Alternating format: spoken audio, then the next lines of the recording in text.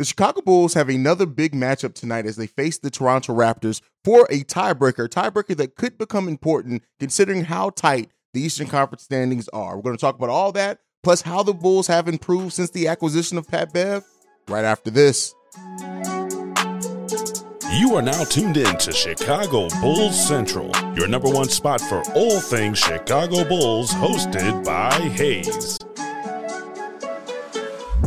All right, Bulls fans, welcome to another episode of Chicago Bulls Central. I'm the host here, Hayes. You guys can follow me right off the top at CEO Hayes.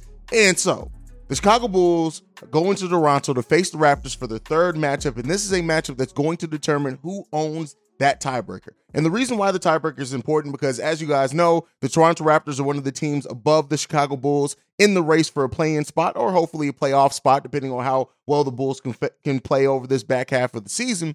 But it's going to be highly important for the Bulls to own that tiebreaker. They already now have tied that series with the Washington Wizards at 2-2. If they can also own the tiebreaker outright 2-1 over the Toronto Raptors, it's going to, help if things get tight and will remain tight in that Eastern Conference playoff race towards the end of the season. So we already know Goran Dragic and Javonte Green are going to be out for at least the next two games as they did not even travel with the team. The Raptors are basically fully healthy. They are missing Otto Porter Jr., but for the most part, they are fully healthy. And this is going to be a matchup in which we're going to get to see if this new look Chicago Bulls team is real, right? And how well does that Alex Caruso starting at the 4 really hold up against longer lineups? When you look at the Toronto Raptors, they have one of the longest set of wingspans throughout their whole roster of anyone. And keep in mind, they are now bringing Jakob Poeltl off the bench, right? He's backing up Pascal Siakam. So basically what that means is they're going to be able to keep up the pressure down low for the entirety of the game. How do Nikola Vucevic and Andre Drummond really combat that? And how do they stack up against a lineup that is going to be formidable, right? And so the Bulls have to continue that brand of defense that we've seen from them. They have to keep up the efficiency. This Toronto Raptors team is going to be a team that does try to force the Bulls to get those sloppy turnovers like they did in their one victory against the Bulls so far this season.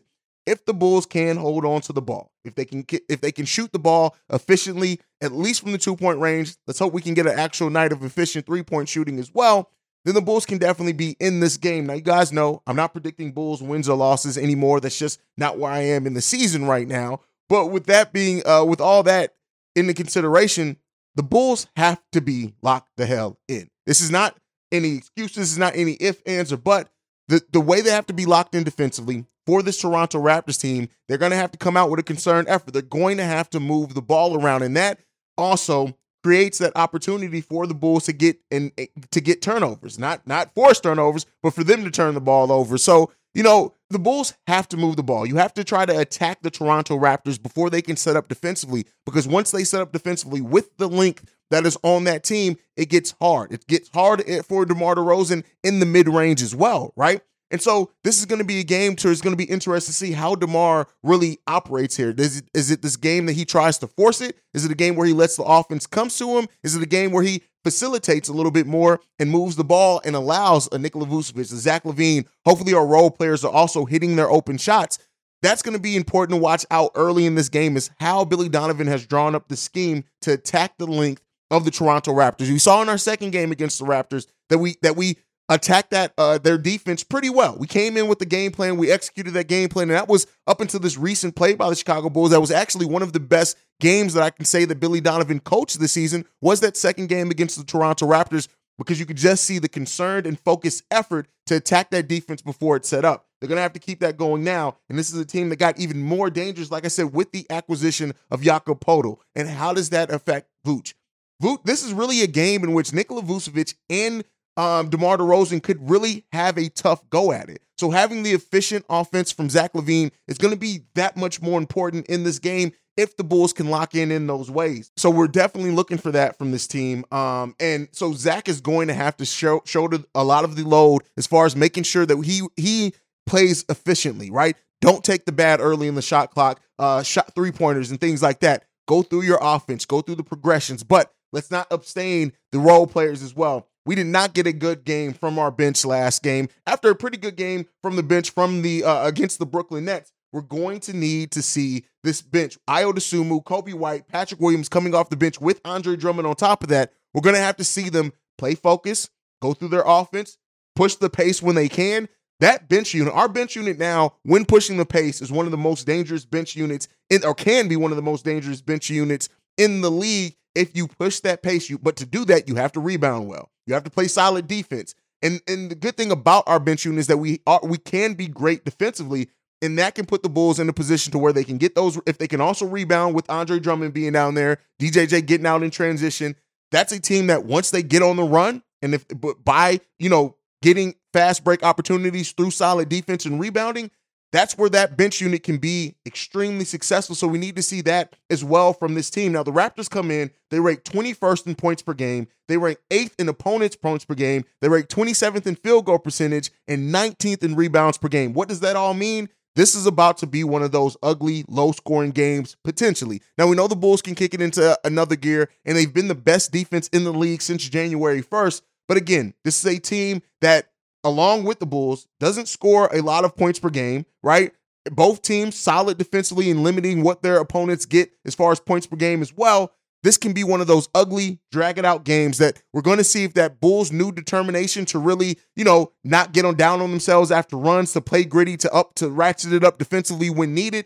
This is going to be one of those important games to see if that's going to hold true in this game, or if the Bulls can just go through the offense and play a more solid offense throughout it. But I predict this game to be a pretty low-scoring game. Now watch it be one of those games where it's like 123 to 113, but at least, looking at the numbers, I do predict this to be one of those games where whoever can make the most defensive stops, especially if this game is close down the stretch, is going to be able to be the ones to win this game. So again, another team that plays into some of the Bulls' weaknesses, and we can see how it's going to go. This is a team that's also had their own struggles this year. It's not like the Toronto Raptors are blowing the world up. They are in the play-in for a reason.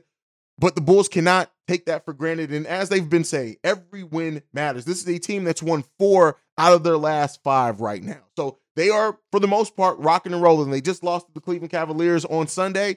So we'll see how it comes into this game. But again, the Bulls cannot overlook. They cannot take this for granted. And they're going to have to execute damn near perfectly against the Toronto Raptors. So let me know what you guys think on that game down below. But I also wanted to talk about, we talk so often about how the Bulls have looked better in these 2 games since the All-Star break. Still a very small sample size, and I want to be clear here. I need to see more and this done longer for the Chicago Bulls before I'm willing to say that this is just how this team is going to play for the rest of the season.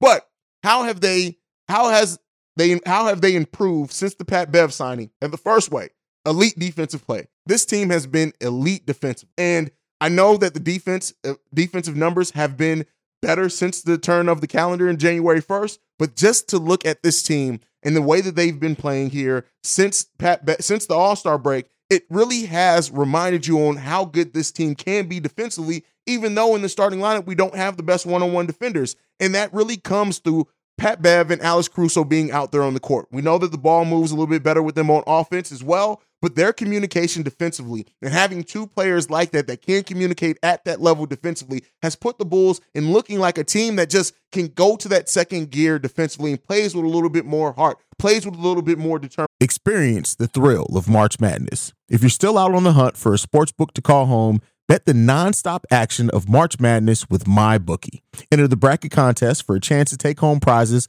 up to $25,000 or pick from a huge selection of straight bets, props, and odds boosts. Whatever your style, MyBookie makes it easy to play your way and get paid. Sign up now and take advantage of our generous welcome offer to score a massive first deposit bonus up to $1,000. All you have to do is claim the code BULLCENTRAL. But the fun doesn't stop there. Get up to the minute odds, free bets, and expert predictions to help you decide who to put your money on. The best part about MyBookie, you can bet on anything, anytime, from anywhere. Use the promo code BULLCENTRAL to secure your limited time welcome bonus today. And yes, a lot of that can be laid at the feet of Pat Bev, but also, listen, it does take for the other players to execute. And listen, it could have been very easy for these players to try to tune out Pat Bev. They have not. And so they have to keep up that elite defensive play, but that is one of the biggest reasons why this team looks different. So, albeit in 2 games so far, but that is why they look considerably different in that time. Number 2 reason, Zach LaVine has just been back to looking like an elite offensive player. The efficiency from Zach LaVine over these last 2 games is how we need Zach LaVine to play night in and night out. He's not always going to have the 30, 35 scoring outputs, but when Zach LaVine scores the ball efficiently and scores more points on less shots, that opens up the opportunities for other players. That means teams are going to have to double him, which they still do sometimes anyway, but they're going to have to make sure and then try to keep the ball out of Zach LaVine's hands. Now it's up for the other players on the team once those teams make those adjustments to make sure they hit shots, but that is where DeMar DeRozan comes in at. DeMar DeRozan's elite ability to get big shots in fourth quarters and to be elite and clutch down the stretch, it makes it difficult to try to double or keep the ball out of Zach LaVine's hand, because then you have a killer in DeMar DeRozan. And with DeMar passing the ball a little bit more, and again, it has to come with the other players opening the shots, the combination of Zach LaVine being an efficient offensive player and an elite efficient offensive player to DeMar DeRozan and what he's able to do in the clutch, it makes the Chicago Bulls that much more of a tough team to beat. Then on top of that, the team responding better to adversity when other teams go on runs. We've seen it. The last game, the Wizards went on a run where they briefly took the lead in both the second and the third quarters.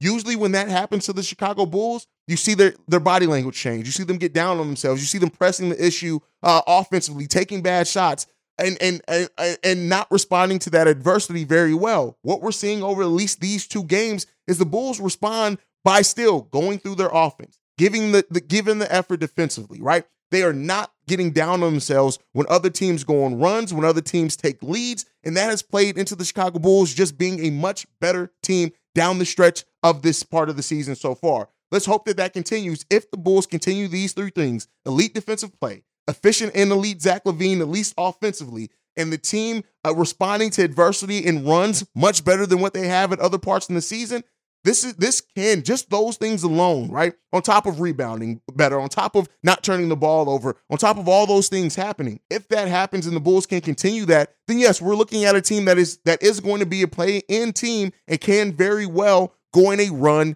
in the play-in tournament and hopefully to the playoffs. Now, again, I need to see it for way longer before I'm willing to say what the Bulls can and will do in the playoffs. But, I just look at how this team has improved in those areas, and it is tangible. And I still understand the pessimism, right? We've been through so much this season. It's hard to look at what the Bulls have done and just assume that it's going to be maintained throughout the rest of the season. But at least the signs are there of what they're doing. And like I said before, the things that the Bulls are doing in this 2-game stretch are very sustainable things. It's just, will they sustain it, right? Will they keep that up? That is the biggest question facing the Chicago Bulls team right now. And we'll see. We'll get our answers on if they can continue to do that here for the rest of the remaining games. We got 21 games left. And this last 21-game stretch is going to be highly important, not just for what we do in this postseason, but also how Acme needs to attack the offseason, which next up, we're going to talk about how many wins.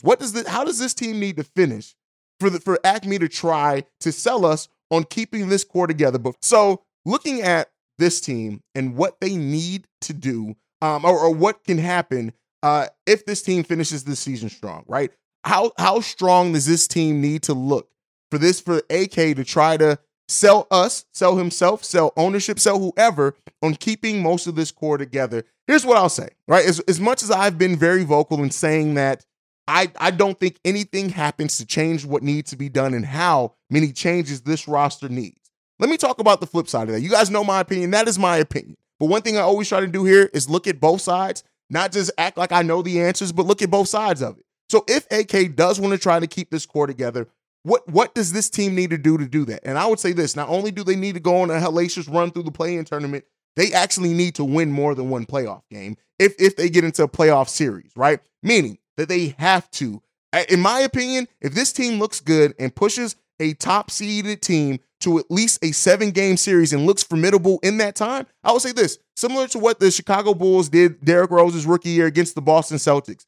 If this Bulls team can go on a similar run to that and then face whatever team they face in the opening series of the playoff series, and they push that team and look like they are going punch for punch with that team, I think that at that point, that may be enough signs for AK to say, hey, listen, we looked so much better, and this was a season that we missed Lonzo Ball most of the season. We didn't have Pat Bev most of the season. If you think that Lonzo Ball is coming back, or you lock in Pat Bev on a contract to keep him and bring him back here, at that point, I think that may be enough to say you still need to do other things, right? You still then maybe look at maybe getting out of Marco's contract, letting one of Ayo or Kobe White walk, maybe Javonte Green too, because he has not been here on the stretch, and especially if he does not come back before the end of the season. But I think you may look at those things and the spots that those open up for the Chicago Bulls and may be able to sell it on, hey, we're going to add the rebounding and shot blocking and length that we said we were going to add last season. We're going to add some more shooting